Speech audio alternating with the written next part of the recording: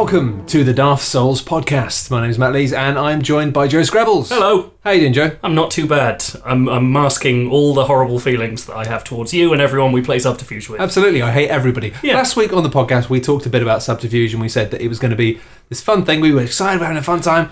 And now we're not going to explain why, because the first part of this series will be going up, I think, either tomorrow or Wednesday. And you'll start to get a sense of why it's actually a horrible game that we don't really want to play ever again. Yeah. And you should never, if you do play it with strangers. Don't play it with your friends. Did you see, someone else brought this up, that like with strangers, you would feel fine, because the chat context is learning people. Well, you wouldn't trust anyone to begin with. Exactly. You'd be fine. You'd be like, these are all bastards, So I hate them. Making friends would be part of the mechanic. But having it being your actual friends and having friendships broken by the game is imagining dangerous. everybody who you know and like in real life lying to you, and it's that equivalent of like kind of being like kind of a stoned teenager convinced that everyone in the world is laughing at you as soon as you shut your bedroom door. I guess it is. I don't know. It's the lottery winner syndrome, isn't it? Suddenly everyone's using you. And we've actually veered well into the zone of it being way too late to introduce our other guests. Yeah. Andy Kelly. Hello. Fantastic to have you on today. Andy Kelly, if you don't know, he's a writer. Been writing for a very long time, but he's also got talents outside of that and is good at... You laughed at that. No, I laughed at like... What are you laughing at? It sounded like you were justifying it. All right. It sounded like it was towards not believing it yourself. So No, I do. I personally believe you're brilliant, Anna. Thank you. Ultra brilliant on Twitter, and he is ultra brilliant. It's in the name. It's one of these people in the games industry who's actually very talented at lots of other things, and has really kind of shown that recently with Other Places, Yes. which is the series you've done about looking at game worlds. Yeah, looking at mountains and stuff. We'll talk about that in a little bit, because I'd love to properly talk about that, because it's awesome. But what have you been playing recently, Andy?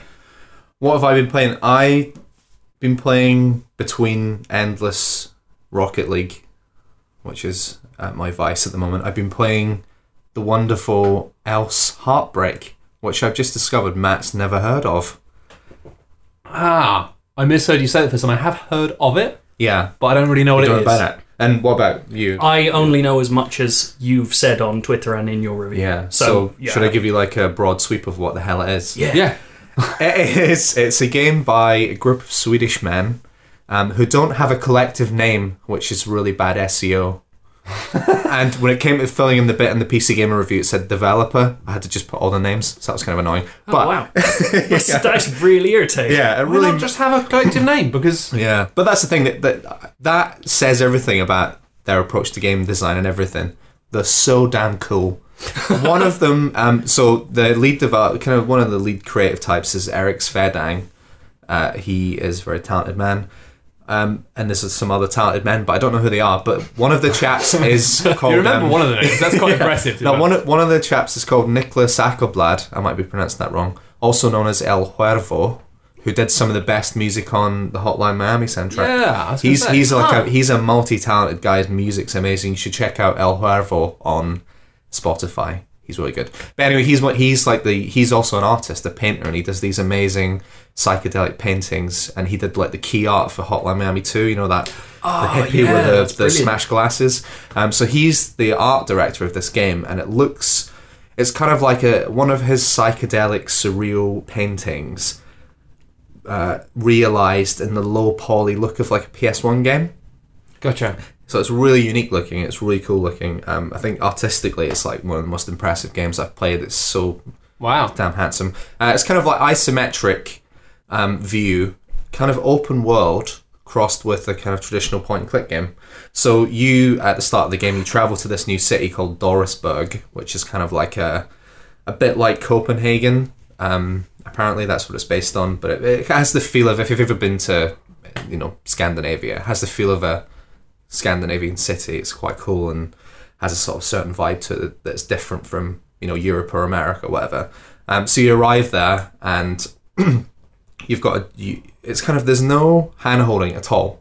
It's one of the least hand holdy games I've ever played, where you just arrive in this town and that's it. You're on the docks in a new town. So you don't even know what you're doing or anything? Well, that's the thing. You've got a job. That's the only guidance. It goes, right, you've got a job selling soda. You're a soda salesman. You have to go around selling cans of soda to people on the street. But you don't even have to do that. That's the thing. You just appear in this town, and what you do next is really up to you. That's really unusual. Yeah, and it can feel a bit obtuse at times because it's so reluctant to tell you where to go or what to do, and a lot of the negative reviews I've read on Steam are like, it's too obtuse, I don't know what I'm doing. But it's kind of like, it's that thing of, if anyone's ever moved to a new town, it feels like an alien, scary place full of strangers. But the more time you spend there, you sort of learn the routines of the residents, you get to know people's names, and suddenly it starts to feel like home slowly. So I'll know that at a certain, 8 a.m. every morning, the guy from the soda company, I know he's going to be outside the cafe down the road from the hotel. And like, that's an example. You just get to know the routines of people. Sounds a little bit. It sounds like Majora's Mask. Yeah, that's exactly what I was going to say. It's very similar to that, but that's not even the game. That's just a side thing.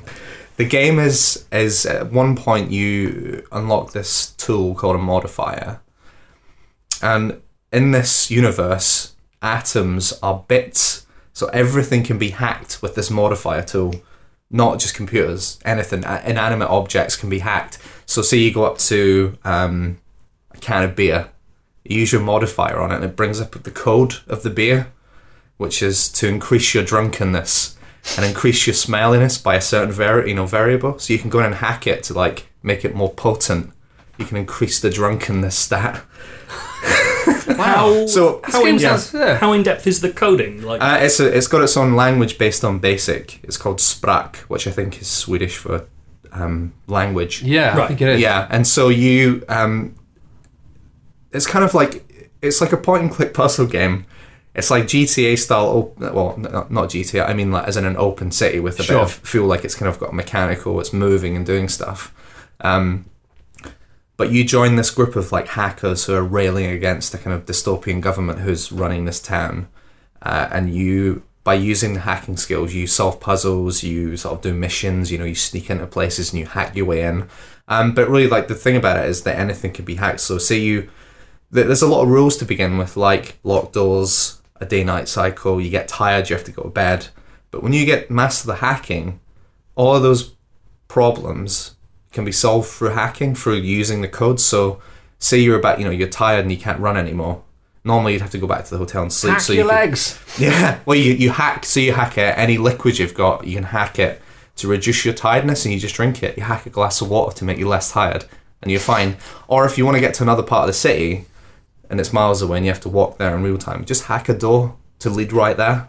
So it becomes this thing where you start off as like this adventure game where you're living in a simulated city, but then you become someone who can then actually edit the systems in the game to then like become like I'm enjoying the fact that while you're saying this to me, there's a sort of like a kind of fragile, lost, confused look in your eye. Yeah. Even thinking about this game just makes you go, what the fuck is this? It's so hard. Like I had to review it for PC Gamer and I found it really difficult to sum it up in 1,000 words I had. But I mean, in the simplest, to really break it down, you're a guy who comes to a town and you meet up with some hackers and you help them fight against this dystopian dictatorship that's running it by using, by editing the code. This game sounds amazing, though. It's unreal. Like, it's so, everything about it is so cool. Like, it's full of kind of really cool pop culture and music references, but not in that kind of a gamey way where they're kind of annoying. Not Life is Strange. Yeah. Ray Bradbury's brilliant. It's the complete opposite of that. That's a really good way of looking at it. Like, it kind of captures contemporary life, as in you sort of go to parties and you hang out in coffee shops and you meet people and you fancy people without latching on to like real cultural things. Yeah, and it kind of like, it just really just captures the sort of feel of just being in your 20s and 30s in a new city. Huh. And there's a kind of a romance thread going through it. I mean, the name Elle's Heartbreak is a clue, and that you meet this girl called... Oh, of course, I get it now, because it's a programming It's a programming thing, yeah. Like, and this happens, or your heart gets broken. Exactly. See, everything about it is so damn clever. It's almost annoying how clever it is. But you meet this girl, Pixie, in a bar, and like she's like, oh, we should hang out, welcome to the town, and she goes, oh yeah, you should meet Ivan. And every dialogue option is Ivan. Like, and you can sort of go, right, and she's like, yeah, that's my boyfriend, bye, and runs away. And like, so even like, it's setting up for the classic, like, oh, I've met a girl and it's going to be a beautiful romance. But almost immediately it's shot down. It's like, nah, she's got a boyfriend. Ivan's dick. And that's the thing, you immediately go, Ivan, he sounds like an asshole. Can you hack Ivan to make him a dick? I was going to say, like, hacking people sounds like it's going to be the horrible emotional. Yeah, no, there is elements of core. you can hack certain drinks to make you more charismatic. You drink them and become more charismatic. But there's a brilliant bit where you go to this party in an abandoned mine that someone's turned into a nightclub, and it's like really, it's a really cool area. And you go there and you drink too much beer, and you black out, and you wake up in Pixie's apartment.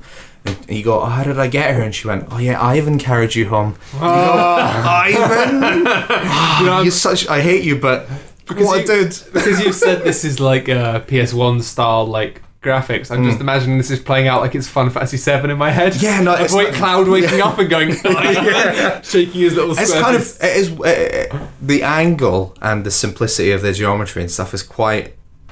You could compare it to that, but it doesn't look... It just has the feel of a PS1 game, that low poly, simple textures, but because this guy, El Huervo, has done these absolutely amazing textures. Stuff doesn't age, does it? It's like when they did the Shadow of the Colossus kind of HD remake, it kind of didn't look that nice in a way, because the art direction wasn't the same. And when you look at the original version, sure, it's blurry and the edges are fucked, but it still looks gorgeous. Like, it's the same with like the Silent Hill 2 and stuff like that. The low res textures just add to the grimy feel to it. But so yeah, like that's it really. I don't know if I've explained it that. No, you've explained it perfectly. It sounds. But when you play it, it'll feel different from what I've said there, because it feels quite personal. Like the dialogue choices you take and the things you do feels quite tailored to your own experience. I sort of didn't want to share it with people when I finished it. Like I felt like it was. It's mine. It took me like 15 hours to finish it, and it gets really hard later on where you really have to look at the code and sort of reverse engineer the language. But I don't know anything about coding, and I finished it. So that's what I was going to say. That was you basically answered my question. Yeah, I thought don't be hacked me. It's like if I'm a moron.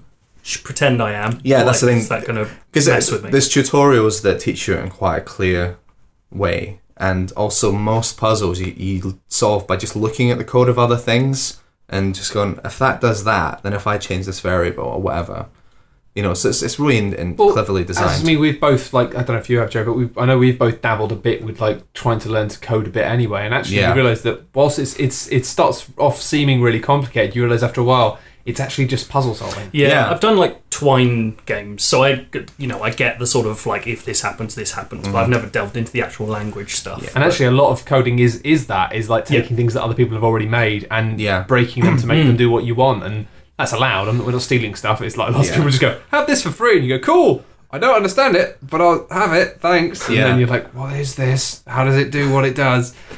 I was going to say, did either of you ever play Eve Divine Cybermancy?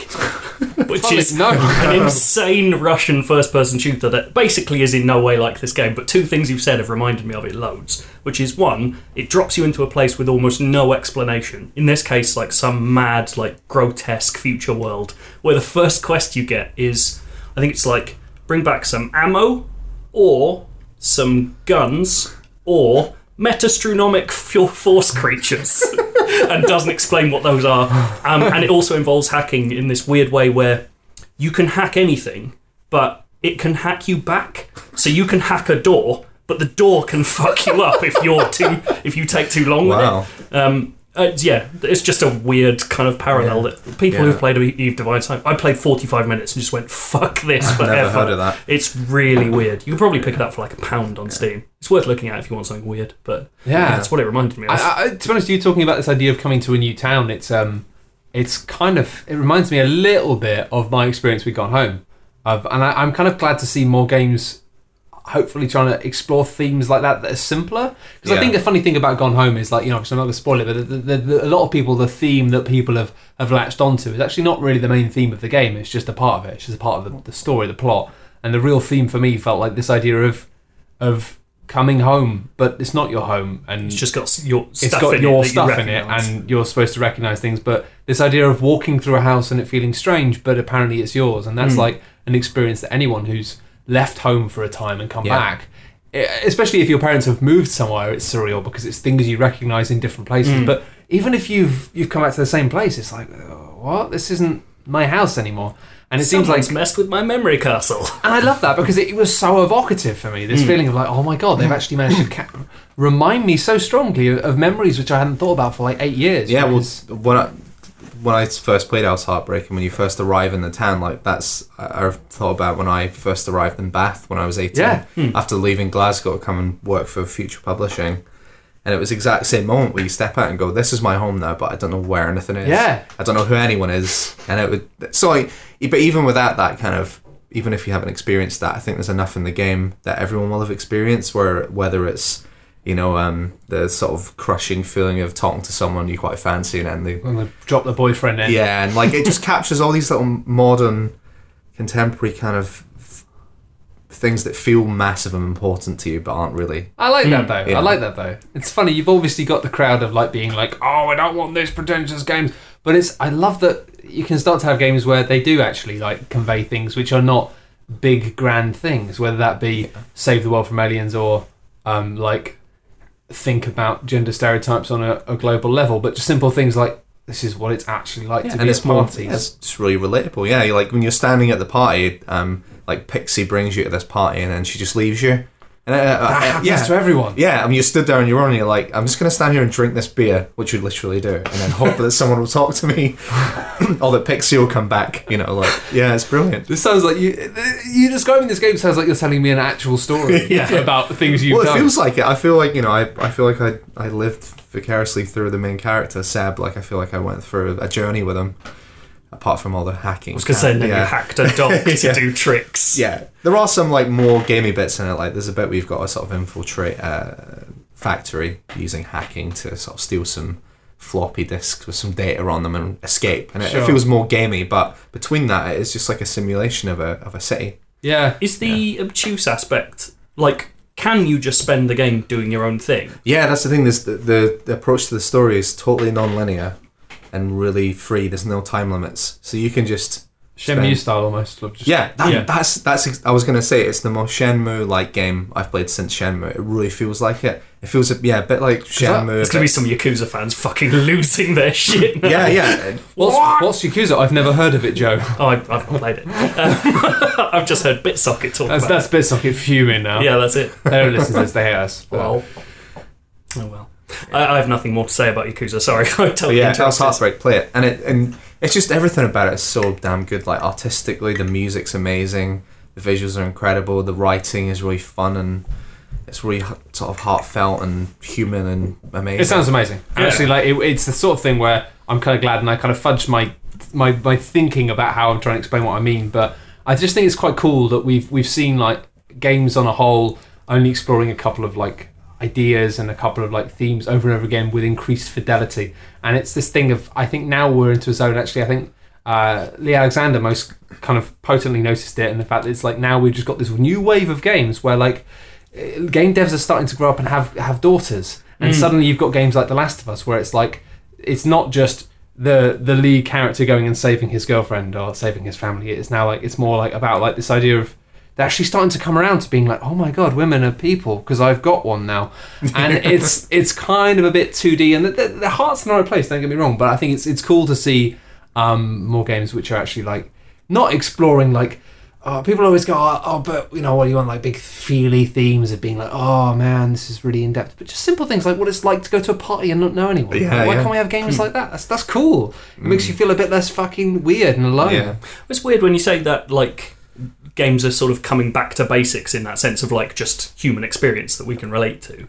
It's also in this hacking mechanic that's turning up everywhere. Like hacking is like bringing games themselves back to their own basics. Like Alice Heartbreak, The Magic Circle, Hack and Slash. There's that one with the incredible name that I can never remember. Like T100 or whatever. Oh no, there's one where you're like walking around with like a laptop, but it's also like a briefcase. It's called like Geothermal Jack. Oh yeah, the one quadrilateral cowboy. Yeah. By the 30 Flights 11. Was it Blendo Games? I cannot remember. Oh, I love 30 Flights. I might check that out. But there's all these games that involve like just coding as a mechanic. So and I've never felt attracted to him. I think I've seen like Hack and Slash and stuff, but I was given Alice Heartbreak to review, and I'm so glad I was because I might not have played it. So I say to anyone listening, don't be put off by the coding stuff because you don't have to know a thing about coding. Has it made you more interested in playing other games about coding as a I think thing? so. And I wonder if those other games are as successful at teaching you the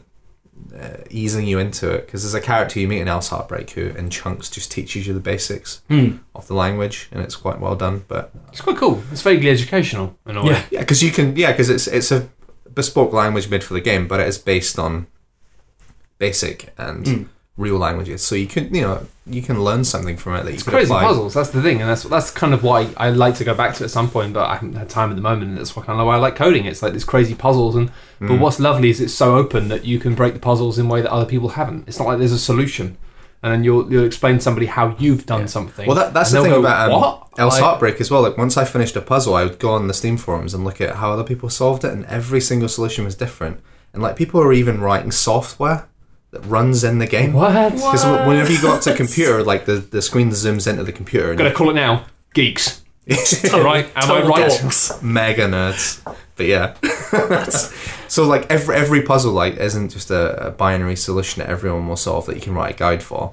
You can actually be creative with the coding and solve it in more efficient, elegant ways. So wait, what are they making? Like, just ways of solving stuff? Someone made like a floppy disk copier program. This is the best one. Because in the game there's floppy disks lying around everywhere that you can access and read, and they've all got really cute little poems and Belle and Sebastian song lyrics on them and stuff. It's really nice. I just love collecting them and playing them. But the most amazing use of the code I found was that every door in the game has a numerical number assigned to it, that when you use a key, the key is programmed with that number and it opens it. So someone found a way of programming basically a brute force program, so that when you use the key, it runs for every number until, like a password brute force thing. God. So now in my game, I'd copied this person's code, and I've now got a skeleton key that I can just plug in to any door, and it takes a while to rattle through the numbers, but it will just unlock it. That's absolutely amazing. And that's not part of the game. Someone just came up with that. The language is so powerful that someone came up with that. I need to play this game. It sounds incredible. Yeah, Jesus. Yeah. And actually, I called back earlier. I said as a joke that the BitSocket podcast hate us. They don't. But tonight, actually, tonight we're off to an awards ceremony where I realised, and I'll say this now, I realised last year that they were up for the same awards as the Dark Souls podcast last year, Best Podcast, and they didn't win it. And actually, having listened back to the podcast they were recording around that time last year, they were robbed. Their podcast is brilliant. If you're really into stuff like Japanese games, things like Shenmue, things like Yakuza, they've got a particular slant towards that stuff. If you love like Japanese game design, you would be doing yourself a massive disservice not to listen to that podcast, because it's very, very good. They really do. I listen to a lot of games podcasts, and you generally go, it's kind of that thing with American comedians doing podcasts. They always have the same guests at the same time because they're always doing the same junkets. Sure. But then, so with games podcasts, it's always they're covering Metal Gear Solid in September and all that kind of stuff. Whereas BitSocket tend to be like, we're just playing a game. I just found it. They just play the things they like. They talk about things they like, and it's quite niche in a way, because the things they like they're quite open, but at the same time, the things they really love are quite narrow. But that's fine. And if you love stuff, they're just two guys having a lot of fun, and they're very funny. Well, it is like listening. Anyone who has like a really good best friend will listen to that and go, that sounds like me with my best friend, and steal their friendship and their own feelings. Because I'm not as into the Japanese game scene as I used to be, but I still have a real fondness for Japanese games, so I like listening to it just to kind of keep abreast of what I'm missing in a way, because life's too short and the only podcasts fill the gaps. The only people who play Nintendo games nowadays anyway, so it's great. I get to relive the old days when they mattered. I'll talk actually briefly about something I've been playing a lot of. I say a lot of, probably played about 3 or 4 hours, but it feels like a lot. Undertale. I've not played any of that. I've not played any either. It's very funny. Undertale is very funny. And I know lots of reviews have said that, but I'm always extremely sceptical about when anyone says something's very funny, because most people don't actually have any understanding of comedy. And I'm a dick. And actually, we've got some iTunes reviews. I was looking at the iTunes review. I installed iTunes the other day because I was I need to fix the iTunes feed, and a few negative results saying that me and Quinn's are very smug. And I think, well, yeah, we are, but mostly it's a joke. But hey, this is me continuing to be very smug. You don't understand what's funny and what's not, games reviewers. You think things are funny, and they're not funny. But Undertale's alright. Undertale is very funny. It's very funny because it's if you know so well, Matt Lees, explain why. It's very funny because it chooses how and when to be funny. Okay. In very interesting ways. Now, there's a game which came out many years ago that everyone said was funny, and it wasn't. And what was it called? It was the one about the skeleton character in underpants, and it was written by one of the guys who made Monkey Island back in the day. was it a skeleton? No, it wasn't a skeleton. It was like a hero, and he was like going on an adventure, and it was like, I have no idea. But it wasn't that good. But lots of people said it was in pants. That's all games, isn't it? And the only joke in it was like anachronistic stuff. What's it called? I think it was called like... the Ron Gilbert. Yeah, the Ron Gilbert game. Oh, what was that again? There were two of them. There were two games. Yeah. And the second one was a bit funnier, but I think he left at that point. Deathspank? Deathspank, that's it. Yeah, Deathspank. Yeah. I read lots of reviews saying it was really funny. It wasn't very funny.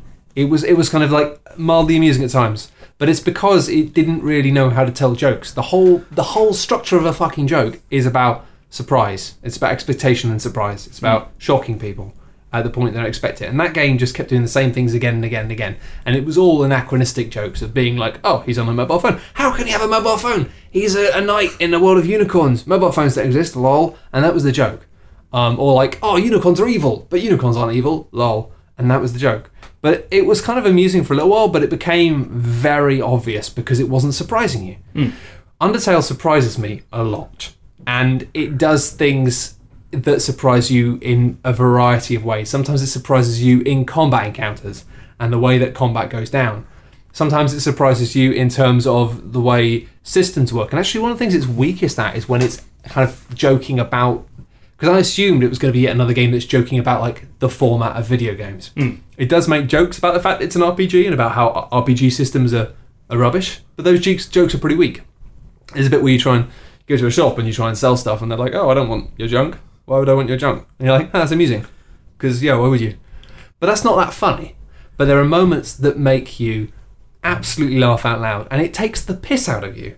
Like, there are bits where I've solved puzzles and then you get to the end and you think you're going to get something good for it, and then it does something which just takes that away from you. So it means you've literally spent like 10 minutes going back and forth solving a puzzle for nothing. And all you're left with is laughter. But that's fine because what it's just done is really fucking funny. There was a point... it's like difficult because you don't really want to spoil anything, but one thing I will happily spoil is there was a point in a fight the other day where I looked in my inventory and I'd used all of my health items in this fight and I really needed some health. There was an item in my inventory that was from something that had happened earlier called dog residue. That was described as being the pieces of a jigsaw puzzle left behind by a dog. Which is kind of like the idea of a dog was doing a jigsaw puzzle and then wandered off. That's funny in itself. And then I used the dog residue and then it said, your inventory is now full of dog residue. And it had just basically filled all of my inventory slots with more of that. And that was all it had done. That's awesome. It's amazing. But it's full of this stuff. And it's the sort of game where I play it and it doesn't just make me smirk. It makes me actually just sit and go, ha! Like, actually just has these moments where it just makes me burst into a moment of laughter. And it does it frequently enough that I'm really impressed. I was saying within 3 hours, it's like it keeps mixing up the ways it does it. Sometimes the dialogue is just really funny. Sometimes it just messes with you in other ways. But it's made by somebody who's really, very funny. And I'd really recommend it, especially because it's also very touching and very sweet. And again, does a lot of similar things to this game you're talking about in terms of actually relating to kind of human things in a nice way. Like, you know, you go on a date and it's this weird thing that the person who's on a date with you doesn't really understand what dates are and trying to work it out. And again, just uses that idea of somebody who doesn't really know what a date is, combines that with what video games are and does something that's really funny. But it's frustrating as a game, unfortunately, because it's too fucking hard.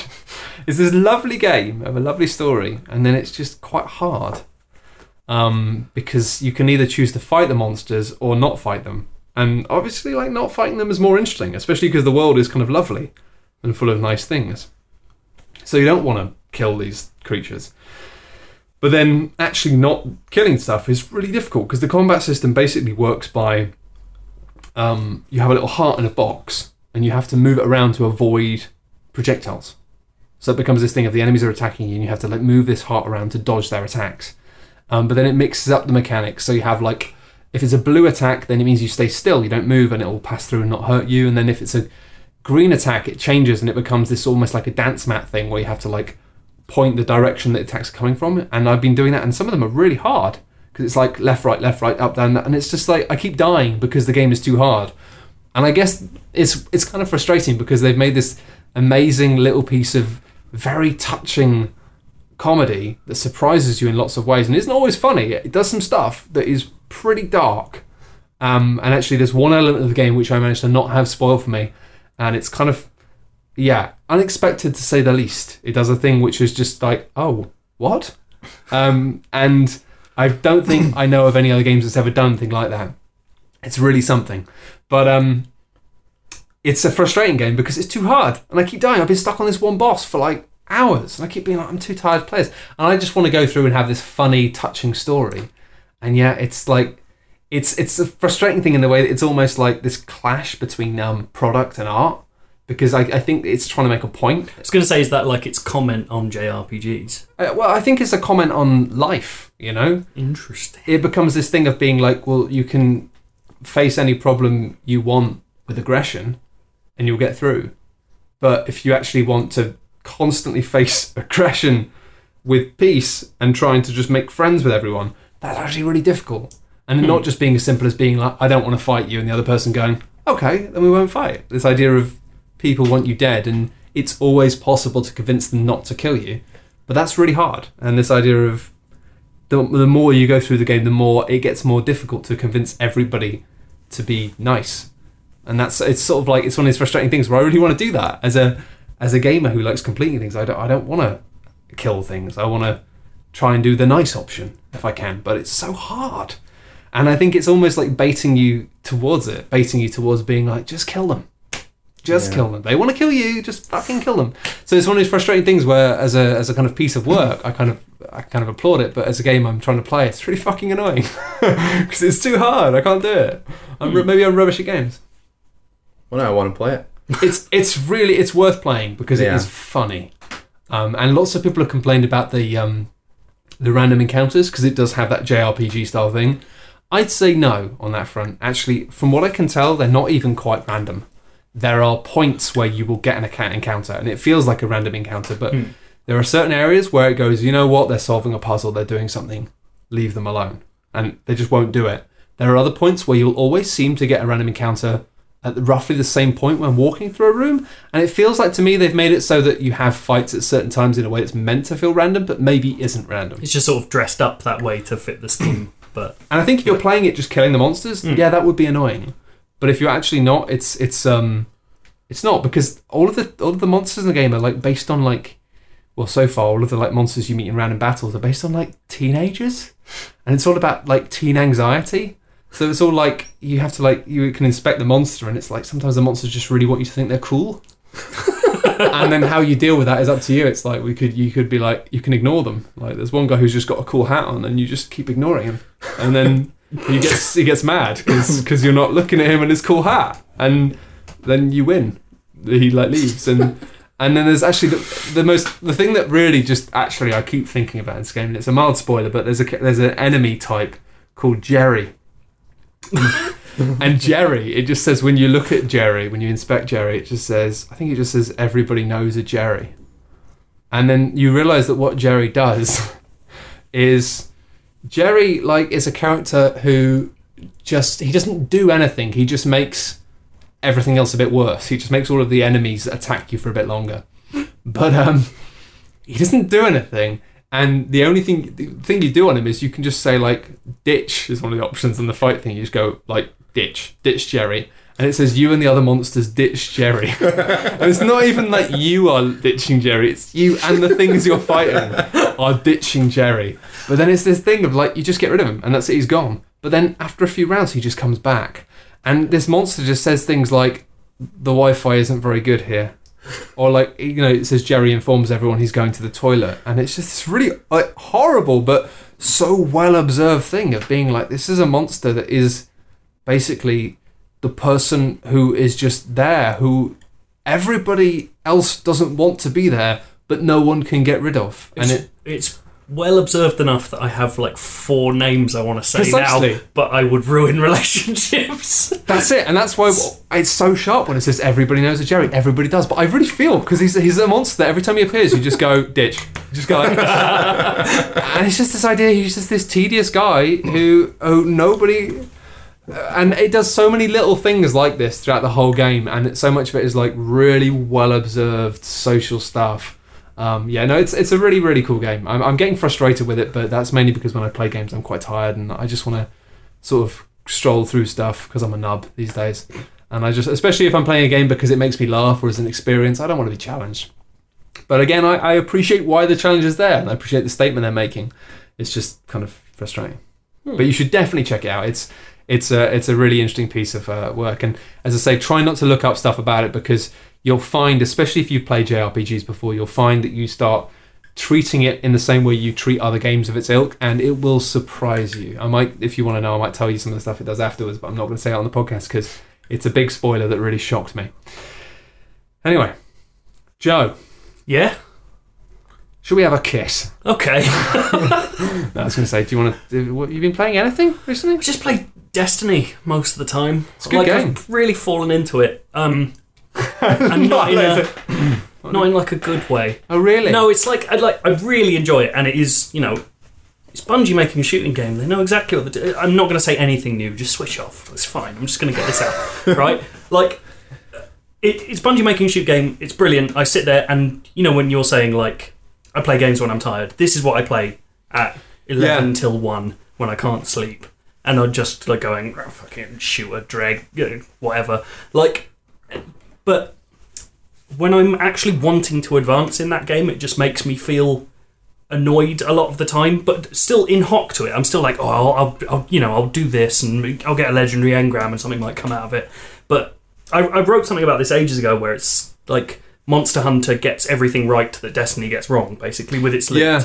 Like, Monster Hunter makes everything feel like there's still random drops, but you know exactly what you're pointing at the whole time. You're going, well, that's the massive fucking dinosaur that I need to kill to get its scales. And I might not get those scales, but I know if I keep doing it, it'll be fine. Whereas in Destiny, I'm just going, I don't know, maybe I'll get, like, this gun. Like, there's no sense of direction. It's just going, the world might give you something back if you put enough into it.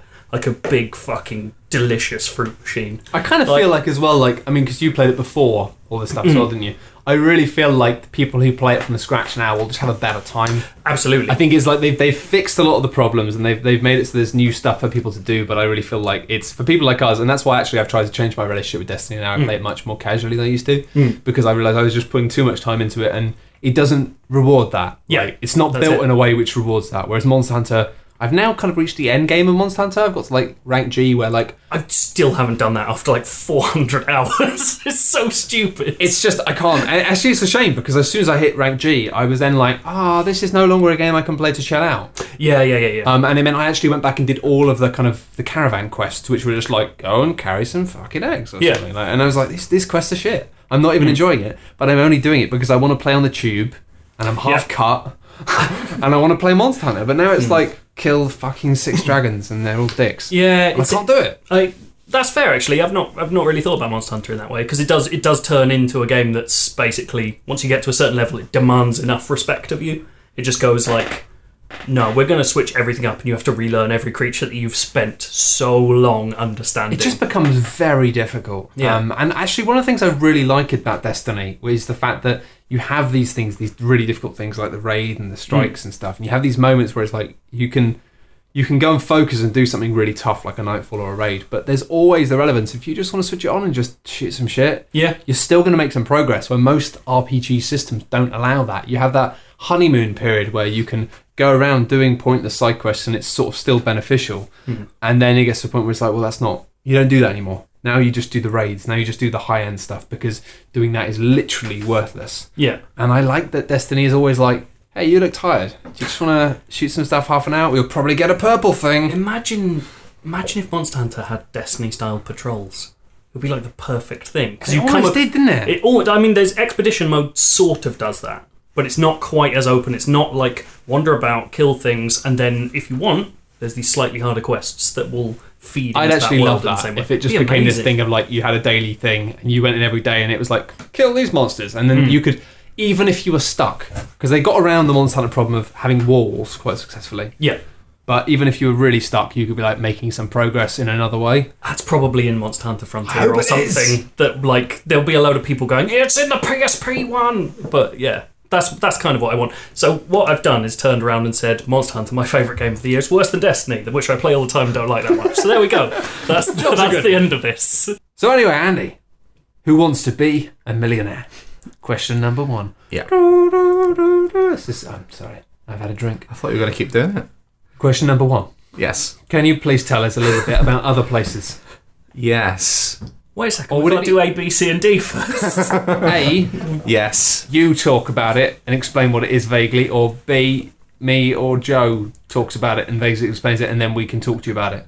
What's easier? Because I don't like explaining what I do. Is it easier for us to do it? Yeah, you do it.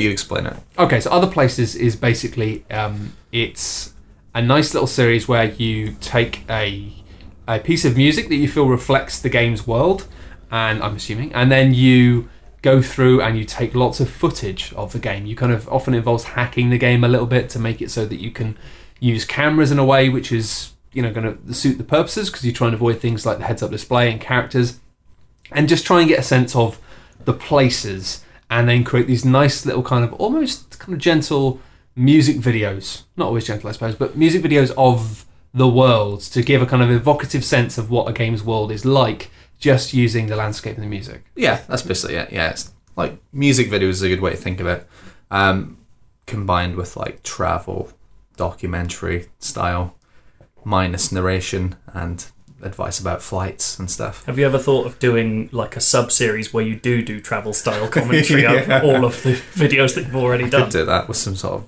sassy music playing in the background. And, yeah. Mad Max is the Wasteland offers an incredible experience in sandstorms. I was going to make a joke on Twitter about you can run through in other places of my balls, but I forgot, so I'm doing it here now. Yeah. But what would the music for your balls be? You tell me. Ghost Town. Ace of Spades. Something humming, I guess. Anyway, yeah. So yeah, that's I've chopped the tone dramatically there. Yeah, I'm sorry. That's what it is basically. I go into a PC game in which the world is pretty and atmospheric, and I find a way to get rid of the heads-up display and take control of the camera, which varies from easy to an absolute nightmare. And then I just fly around taking footage, take hours of footage, not hours, maybe an hour of footage. Like, you explain this as if I don't understand what television is. and then I put the pieces together, and it forms a whole. No, you do really, really good stuff. I mean, it's a simple idea on paper. You sort of think anyone could do that, I could do that, but the way you do it is clearly, it's very impressive. You clearly take a lot of time. I mean, you find you were saying earlier before we record the podcast that you spend a bit of time actually just sort of listening to. Do you have to take a while to choose a piece of music? Yeah, no. The music, 95% of the time, it's just a piece of music from the game that is appropriate. Sometimes the game's music, none of it fits, so I use a piece of external music, like on the Mad Max video. Instead of using anything from the game's score, which is quite generic, I used a beautiful track from the film, from Fury Road. So sometimes I'll do that, and sometimes I'll get a bit of ambient music, and a lot of the time that means sacrificing the ability to monetize it, but I'm not really... No. I don't really care about that. So like on the Elite Dangerous one, I used like Boards of Canada. Like just left the music... More so I want to get it from the game, but sometimes I'll go outside of it. But basically I just want a bit sometimes of like... you have games that have great art direction but not good music. Yeah, that happens quite a lot actually. But but you know, so I... First thing I do is just take tons of video of stuff. I fly around the game world and look for just interesting things to point the camera at an interesting angle. Then I end up with tons of raw footage, and then I put in the music track in a Premiere, and that's what I do. I bring in the clips, and I end up listening to the same track over and over again as I just make sure the clips move to the rhythm of the music. And yeah, I can appreciate that. Because it's funny, if the music ramps up in intensity, I'll find clips that are a little bit more sweeping and dramatic, and if it slows down, I'll find something a bit more still. And yeah, so it's really fun and quite therapeutic to just sit and do it for a night. And do you ever find yourself in moments where you kind of get to a certain piece of the music and you go, oh my god, I need this, and you go back in something to grab something? Yeah, that's happened quite a lot actually. Yeah, where none of the clips I've had have felt quite right for that, and I think it was one of the Batman videos where the music suddenly does a big Tim Burton-esque Batman swell, and I went, well, I better go and find a big... Get Tim on the blower. Tim, can you pop round and have a look at this? Yeah, look for a big shot, like, Gotham from a distance or whatever, and so I can... Yeah. So, it's quite... There's no real... Every video is different. Well, it's been really well received. Obviously, you've had it these things played at like a couple of arts festivals and things like that. Yeah, how does it feel to be a German artist? Yeah, it's mental. For whatever reason, Germany seems to have latched on to it. I've been on German radio twice, and I was in Der Spiegel, which is like the biggest, one of the biggest. Germany are cool. They've got taste. Yeah, and I guess the lucky thing is that it's not, the language doesn't matter. You can look at it and enjoy it without understanding. There's no dialogue or narration or anything. But yeah, it's currently on display in Frankfurt in the German Film Museum. It's amazing. That is incredible. Yeah, which is mental. They're doing an exhibition called Film and Games Interactions, which is a proper like big exhibition. They've got like a whole thing in the museum, glass cases with things in and screens playing stuff, and yeah, like a bunch of my videos are playing there, and I'm heading off there in December actually with my girlfriend to come see it in the flesh. That's fantastic. Yeah. So you've actually done quite a lot of them now. I mean, like 56. 56. That's impressive. I did, and just this weekend gone by, I did 2 in one day. I went a bit mental. Well, I was going to say, like at the start of this podcast, I was saying, you're a writer, but you're also very talented in lots of other regards. But obviously, the third factor of this I've always known of you is you have huge talent, but then you have the tendency to just drop projects and walk away from them. Yeah, constantly. I'm always forever just deleting folders and going, right, I'm done. I'm not very good at that. I'll finish it. But for whatever reason, I'm in like a year and a half of doing this, and I've kept doing it. So with all of these ones you've done, like what have been, like what was the first one again? First one was Skyrim. That makes sense. Yeah, because that game has a built-in. It's the best thing camera. about it. Yeah, it's beautiful looking. It has a built-in camera tool that you can adjust the speed and stuff. Nice. And that, I think I was taking screenshots of that using this camera, and as I was flying around, I went, "Wouldn't it just look cool if I just recorded me flying around here?" And then that's what triggered it. So, like some games have built-in free cam tools. Some in the console, you go in and type in a command and get access to the free camera, but not nearly enough. Most of the time, you have to use like dodgy like trainers and sort of cheat engine tables that people have hacked up to the Game Genie. Yeah, basically use the Game Genie to access the free camera. Luckily, Dead End Thrills, which is like my thing, but screenshots. I was going to say, I didn't mention that at the start because I wasn't sure if people know, but Dead End Thrills is obviously it was a thing that came about kind of almost the same thing, but of a different era. It was about the print era, about like kind of hacking games to get really good photos. And the good thing about that community is those guys always, as soon as a game comes out, they've found a way to access a free camera. So without that community, I wouldn't have done half the games I've done. But there's, they do it for taking stills, I do it for taking videos. So has it got to the point where you've got developers coming to you saying, do one of our work? I had one instance where a big publisher asked me to do a video for a big certain game, and I just had to turn it down because my day job is being a journalist and I could never write about that game. I thought you were going to say having done shit. It's a very well received game as well. I was very tempted to do it, but I thought it'd be too weird me making a trailer for a game and then writing about it. It becomes difficult. There is a benefit to getting not cozy with publishers, but getting known, in that a lot of developers I've just asked them for access to a build of the game with a camera in it, a free camera already in it, that a game that's otherwise difficult to get one in. And recent example of that is Soma, where Thomas Grip from Frictional Games, I just went, can I get access to a free camera because the environment design in this game is unreal, and he was like, yeah, sure, and I got it. So that's cool. The more it gets established, the more I can get developers.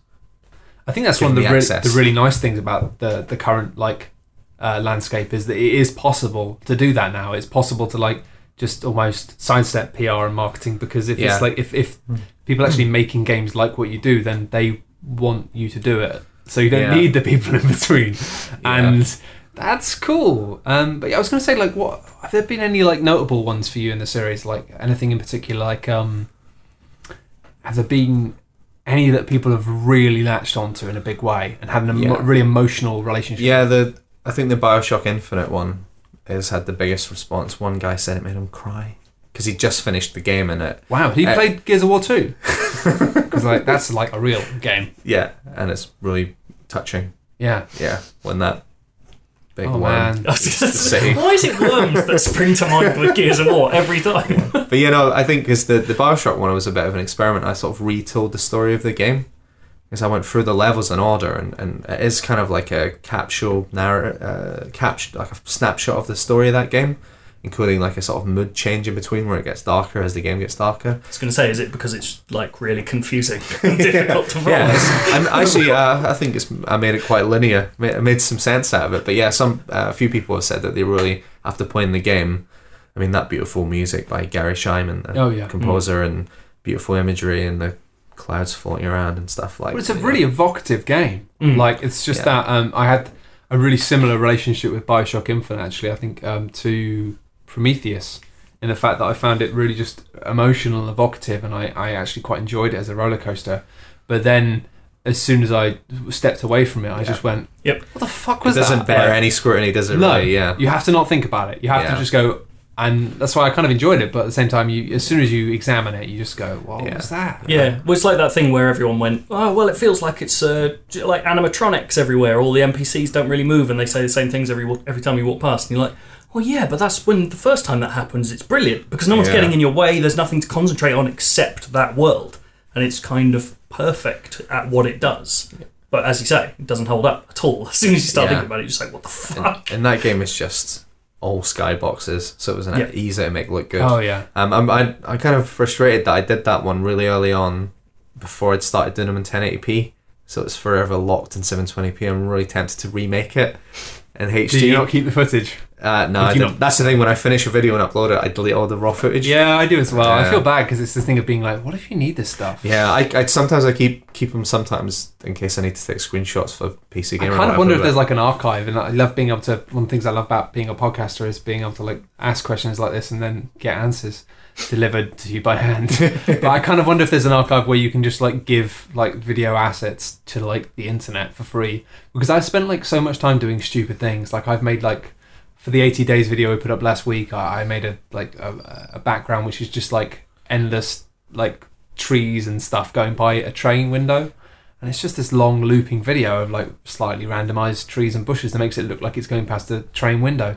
And then not long before that, I green screened some candles and then like comped them together, so it's like you can just basically insert lit candles onto a table in a scene. There are some. There must be like a broll.com. Well, there's the thing, but it's all the commercial, and it's this thing of like, I've made these things, and it's like they took ages to make, but I now find myself being like, can I put candles in this? Because I've done it and I've got no real use for it. So it'd be nice to be able to just shove them somewhere and be like, hey, do you want a spaceship? Do you want candles?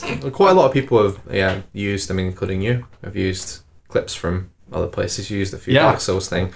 I get people requesting all the time, like, can I use a few clips from this video in my, whatever review, and I always let them do it because I don't really care. I don't. I mean, that's the thing is the difference, I guess, is I ask with you.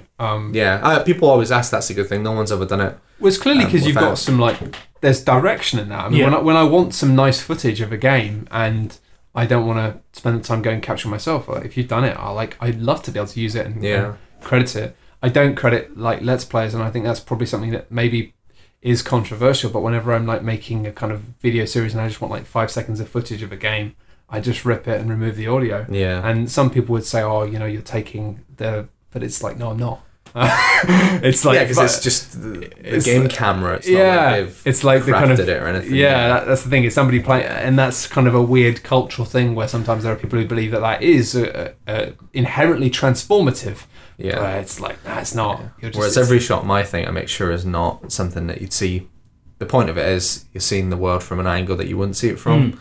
Sometimes I will use in-camera stuff, very rarely, just if it, if it fits the need. But mostly, every angle is an angle you're seeing a level you're familiar with from up above, or whatever. That's kind of the fun of it, I think. I can see the appeal though. I can see the fun. I mean, I found a bit when I was doing my Bloodborne Diaries series. I got using the little monocle you can. Yeah, you can sit down and use the. Yeah, because I was quite tempted to borrow a PlayStation and someone's Bloodborne Save and Do and other places in that, but I think there'd probably still be an interest in that in the future because it's one of those games that it stays with you. I think it's a special game, and I mean I'm probably going to make a video about that game in the future, and I'm not really in a hurry to do it. And I know there'll be some people going, "Oh, why are you talking about Bloodborne now? Who cares?" But it's like, nah. So what you're saying is it'd be really useful is that if there was other places to. If you want to make a video for me, right? No, I don't know. I just found myself naturally getting into that and taking and it was that interesting thing of trying to do it on a console as well, trying to do very slow pans and having to the physical control you need to like just very slowly pan a camera with a PlayStation 4 controller. That's the most frustrating thing. A lot of games actually, I do that with an Xbox pad because they don't have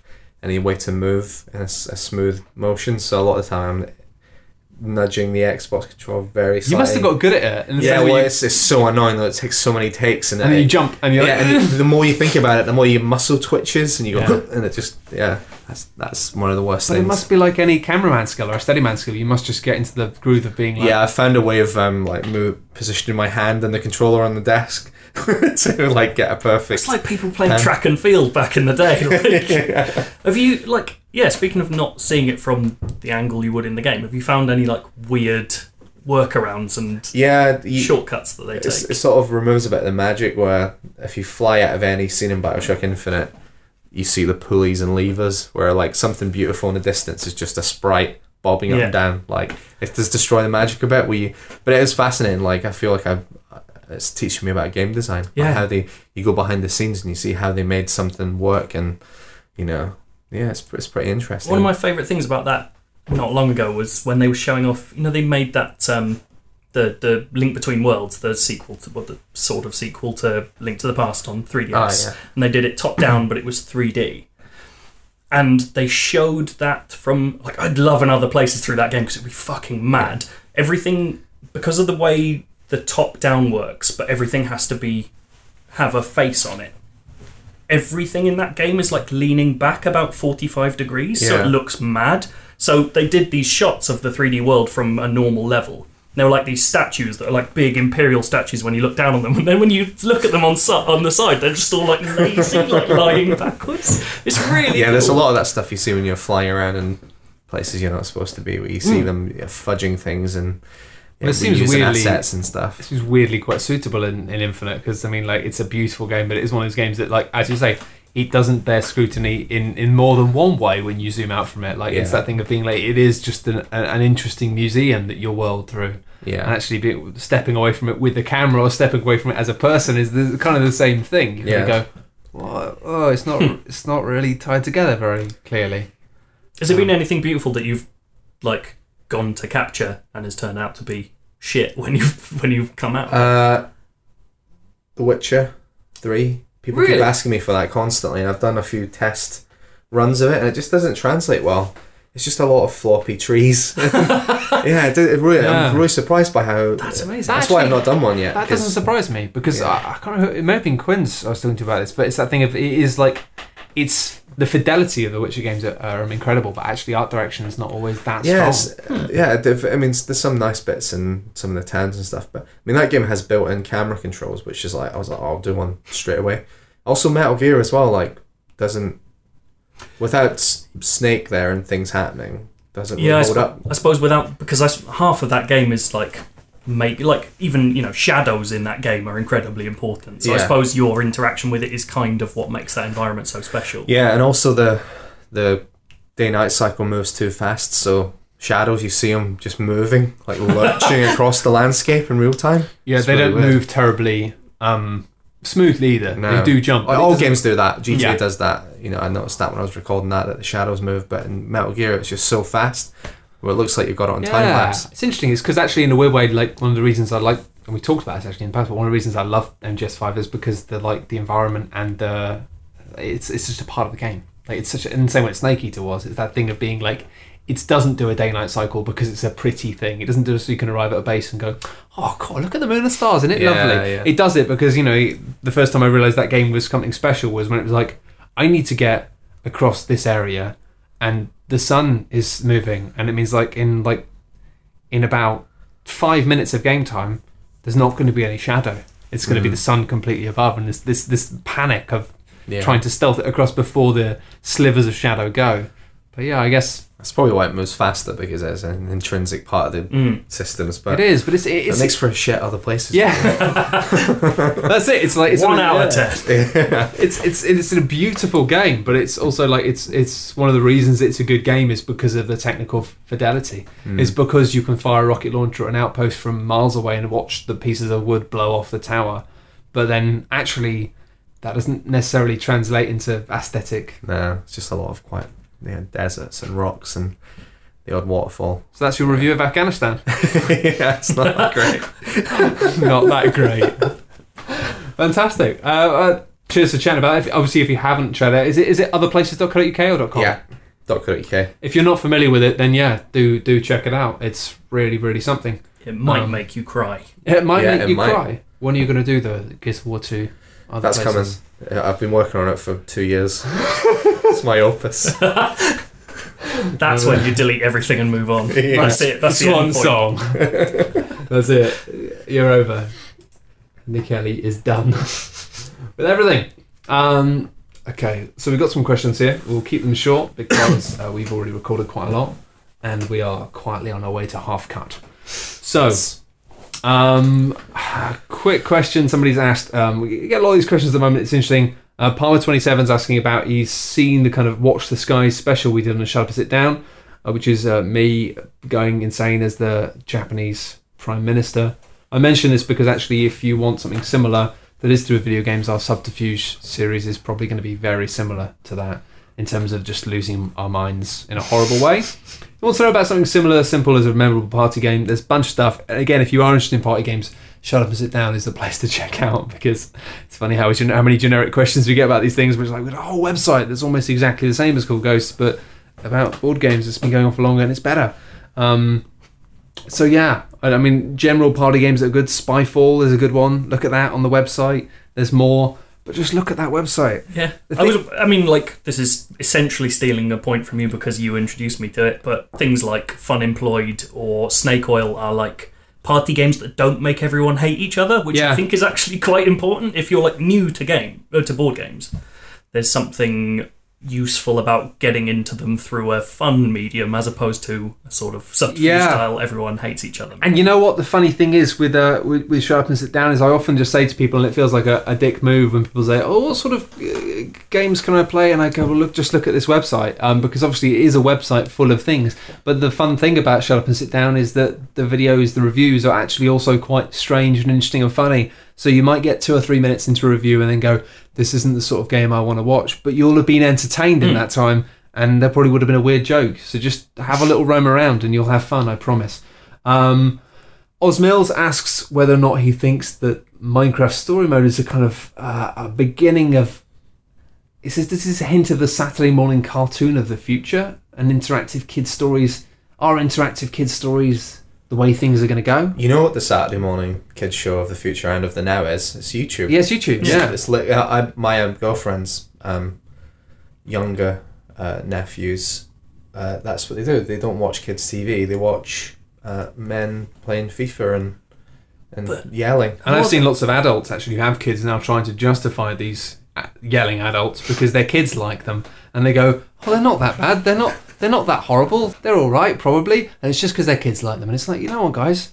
Maybe your kids are shit. What? They're Kids not going to have no any taste. theme tunes to look up in 15 years, though. That's all I do That's all I do is look up Saturday morning cartoon. And you know what? Tunes. This is a bugbear of mine, right? Because I hate it when all these people you're right. YouTube is now the kids' TV thing.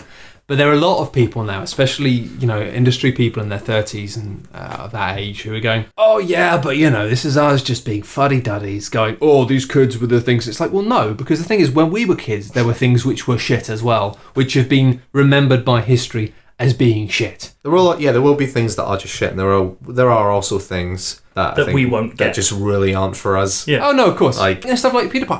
I don't get why people hate Peter Pan. Yeah, I've gone on a voyage with him where right. I initially had that initial knee jerk, like, well, he's just an idiot. But now I like him.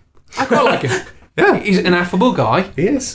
He produces stuff that's all right, and it's like it's not for me. It's not for us. But you can see that he's just a charming man. But yeah, that's it. I see it. But that's what kids' TV now is. Kids' TV is PewDiePie. But that's fine because he seems like a nice guy, and he doesn't get everything right all the time. But of course, he's a teenager, early 20s guy now. So who is broadcasting his entire life. Like, that's the thing, is like, we had, I don't know, fucking Richard Bacon doing cocaine when he wasn't doing Blue Peter, and he got fucked for that. But PewDiePie's done pretty well considering almost his entire life is on video at this point. Like, my God, I'd be in jail if my life from that period was being broadcast. What do you do? I'll tell you later. Anyway, it's just, I don't know. I think that there are actually genuinely people doing stuff, and I get that. And it's like, yeah, kids love it. It's kind of not for me, but whatever. But there are other people being like, yeah, this is just trash, and these people are going to make loads of money, but it is just trash. Yeah. But that's what kids' TV is now, and it's fine. But it's hard not to look at like a FIFA YouTuber buying a Lamborghini and not get a bit old man yells at cloud about it sometimes. It's true, but it's just a bit, it's the whole thing is just, you kind of go, well, it's just kind of cynical, isn't it? You know, the way they've made their money, the way they've chosen to do it, it's cynical. Yes, they've made money. Yes, they'll be forgotten by time. And does it matter? No. But also, is it important? Is it valuable? Should we as an older generation nod at it and go, well, I guess we just don't understand it? No, it is bullshit. It's exactly the same bullshit that we had flung at us as kids and some of us bought into, but you grow up and you go, that was bullshit, wasn't it? I will say, like, every episode of The Real Adventures of Johnny Quest was different, as opposed to FIFA Ultimate Team Packs, which are fundamentally the same activities every week. Yeah. The thing I find rote activities freak me out. Inspector Gadget had loads of gadgets. Exactly. He always had different bits. Yeah, the guy had no end of limbs, didn't he? Yeah. Sometimes he did. Almost certainly. You never saw it. It was behind the coat. Yeah. If he'd been on YouTube, jail. Oz, no. Yes. The answer is no. No, that's a question. No. This one's a difficult one. I've had this question. It may be the same person a lot. You were thinking about this joke. Non-Caveman Dan asks, have you ever played a game where it's included an interesting one-off mechanic or side theme and you thought the game should have explored this instead? Yeah, it's tough. Like, I'm sure I've had this feeling so many times. The best ones I can think of are all like Wii U games. Like things where you go, that one time that it used the gamepad properly, like in an interesting way. That should have been the game, but everyone was too scared because the Wii U just fucked itself into the ground. But, you know, things like when The Wonderful 101 had a beautiful section for like 5 minutes where you, on the gamepad, all your people were fighting, so you were playing essentially Bayonetta on the gamepad, but you were also in sort of a primitive shooter slash like dodge racing game, like just don't run into things on the main screen. And so as you fought, you had to press big buttons by running your characters over them to move this spaceship around on the main screen whilst you had a fight. It was amazing. Like, it was just absolutely bewildering and brilliant, and like this just total marriage of technology and game design and genres and all this stuff. And then it didn't really do much else with it. And you're like, this is weird. That's how it seems like they had all their ideas in 5 minutes. And then you get games like Affordable Space Adventures, which are that working the whole time. Affordable Space Adventures being one of the best games ever. The problem I have with this question, I get lots of questions of this ilk of being like, have you ever played a bad game where there's one thing in it and you wish they focused the game on that? I think the problem, I've thought about this loads, and I think the problem is occasionally when you're playing a bad game, if you're somebody who reviews games, and Andy, actually, you probably have 3 of us of somebody who spends more time reviewing stuff now than any of us. I always found myself in a position where you never want to dick on a game for no reason. Like, you always want to try and find something good or interesting to say about that game. And it means that often you play games which are not good, but they do something interesting. And you have to kind of say, this isn't a good game. But you want to be able to focus on something they got right. Because, you know, it's not just about, you know, consumer guides. It is about actually trying to, like, talk about the medium in an interesting way. But then the problem is you kind of go, well, this game is terrible, but it does this that's really good. Remember the Game of Thrones RPG I've talked about way too many times of having an interesting duality system. And actually more games now explore that. And that's cool. But it'd be very easy for me to go, this game's terrible, they should have focused on the good bit more. But then maybe it wouldn't have been good. You know, it's the thing of like... So it's a difficult answer. It's a difficult question to answer. Do you have anything? I have no examples of this I can think of. It's no, you don't feel bad, because honestly, we've had this question every week and I have not asked it because I've looked at it and gone, I don't know. It's horrible. Well, we'll end on this one. So we've got a bunch of questions here, but we're only a bit behind, so we're just going to end it on this. Duke of Prunes. It's a good name. That guy's regular. I think. I like that. I think Witcher 3 would be better without levels / level up requirements. 3 slashes, man. He doesn't like levels at all. You take questions off Twitter and things get long with it. He's only got 2 swords. He's only got 2 swords. 3 slashes. I don't know what I'm talking about. Hey, that's good. I like that. I was really sad that no one, when I did my Witcher joke video about The Witcher kind of in real life, nobody cottoned on to that. I was trying to riff off the Trailer Park Boys joke with the whole like I've guy. never seen that. You ever seen it? No. You ever seen it? I've seen like a couple of episodes. Well, there's a joke where I think one of the characters always has a drink in his hand. It never makes any sense, but he's just always holding a drink, and you realise this after a while. Like he emerges from car crashes and he's still got like what looks like a Jack and Coke in his hand, and it's just this thing of like he never doesn't have it in his hand. And I tried to have it in that, so that The Witcher in all of the scenes was pretty much always holding two swords. Which like he never does. He never holds them both. But anyway, no one really clocked that. I never clocked that. That is, I mean, that's fair. I mean, like that's niche, man. I know it is. But it was my favourite thing about it. This idea of the Witcher has two swords, but he never carries them both. There's going to be one guy who's just like, oh, that was mine. That was my one thing that I got. Anyway, you guys answer this. Which other recent title do you think would be better without particular core mechanics? That's like the opposite of the last question. Soma. The gist of my review of Soma and PC Gamer was, this is a brilliant storytelling experience in an amazingly evocative, interesting environment, but the playing hide and seek with monsters thing just gets in the way of that. So I think Soma would have been less of a game, but it would have been more fun if between these moments of brilliant stories, points in the story being revealed in an interesting way, you then had to play hide and seek with some wobbling. It's interesting monster. you say that, because actually I've been put off the game by that. All the things I've heard about it is this like people have said it's this cool existential scary the story is thing. Amazing, and the ending just leaves you like gutted. Because I've watched every trailer for that game since it was like 2 years ago they started doing those live action ones, and I was fascinated. Like that's everything about that game. It fits into what I like. Do you think it will be something they could, without too much problem, modify to make it so the monsters weren't there? Yeah.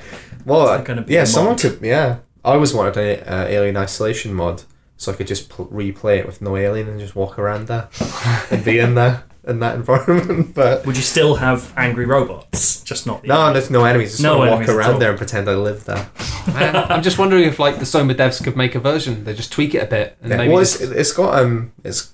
Mod support has always been great in frictional games, so I'm sure someone could go in and do that. I wonder if it would like spoil it. If it would like. Well, yeah, that's the thing. Like a lot of the story beats are like, we need to get to this part of the base, but there's a big wobbly fucker. There's a big wobbly fucker down there. I can deal without the beats as long as I've got the fun bit around it, like the interest. It would remove the urgency somewhat. You feel like you've got to get here before this. Because I'm a wuss. But like when people say to me like, because I actually struggle with System Shock 2. I tried to play it a few times actually. Like I famously abandoned the Let's Play series, a video game that people are still upset about. But I loved it, but it was just scared the fuck out of me. Yeah. And I was really interested in the story, but it was too scary for me. Yeah, Soma is scary, so maybe not for you. I don't like scary games. If someone does that mod, they'll definitely play it because the story is.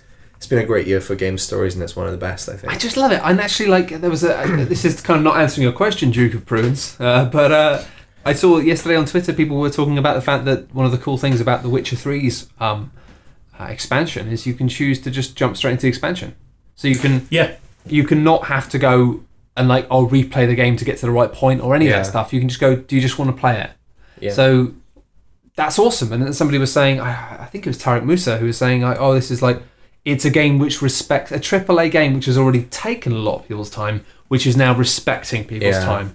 And actually, it's like, I'm really looking forward to Bloodborne, but chances are they do the classic From Software expansion of being like, you have to be at this point, and I'm going to have to play through the game again because I've completed the game and it's reset it as they do. So having games that respect your time and respect like. I don't know. I increasingly feel like it's cool when games have a dialogue with players before you start playing, of being like, what do you want to get out of this? What kind of time you got? What kind of commitment you got? What do you want? And I'd love it if they could maybe patch Soma to be like, what do you want? Do you want a kind of weird experiential thing about psyche and computers and shit? I just want a really cool short story to walk around in. That's all I wanted from Soma. That's what I thought I was getting. I'll pay 15 quid for that. The latest I don't want to be scared. I don't want to hide behind a box. I haven't got the guts for it and be out of the time. Let me just walk over there and look at that thing. I want this robot to cry at me and that's all. Leave it. Well, pretty much every review echoed that sentiment of the monsters got in the way of the story, so I wouldn't be surprised if the next frictional thing, did dealt with that in some way. Well, forget about that. It's all about long tail sales of games. Soma people, if you're listening, Frictional, just make a mod for a patch for the game so you can choose to play without the monsters. According to this focus group, you'll get 66% more sales. I will give you money. And there's still scary stuff in it without the monsters. Some of the just imagery you see and the weird stuff you encounter is scary enough. I'm down with that. I want creepy. I don't want jumpy. That's how I approach my life. I hate jumping. I love creeping. That's just how I wander about. Creepy Joe. Yeah. If I ever have to get up a curb, I'm fucked. But beyond that, it's all good. Sneaking around, perfect. Yeah. Right, we'll wrap it up there because we've got places to be, things to do, etc. But thank you very much for listening to the podcast. And thank you very much, Andy, for joining us to talk about other places. Thanks for having me. Again, Joe, have you got anything in particular? I was listening to Chat Very Good. The podcast that they're all angry with me for defecting on. Oh, really? Yeah, they hate me now. Episode 38 was the one you edited into some sort of weird landscape. It was the worst ever episode, so I did the best of the worst ever episode as a sort of like avant-garde clips show of with the awful moments when I had jet lag. It was good. Very, very good, very strange. I'd recommend listening to it. I mean, very stupid. There's too much wrestling in it for my liking, if I'm being entirely honest, but it's if you like Joe, brutal. It's really worth listening to it. And finally, we said this last week that there was going to be a Subterfuge series starting last week, but there isn't. It's starting this week. It will be on the site. Do check it out if you want to know why me and Joe have gone from being excitable puppies about Subterfuge to being horrified, dying dogs. It's a very interesting game. You might not want to play it, but I guarantee our diary series will cause you some feelings at the very least. Anyway, thank you very much for listening, and we'll see you next time. Bye. Bye.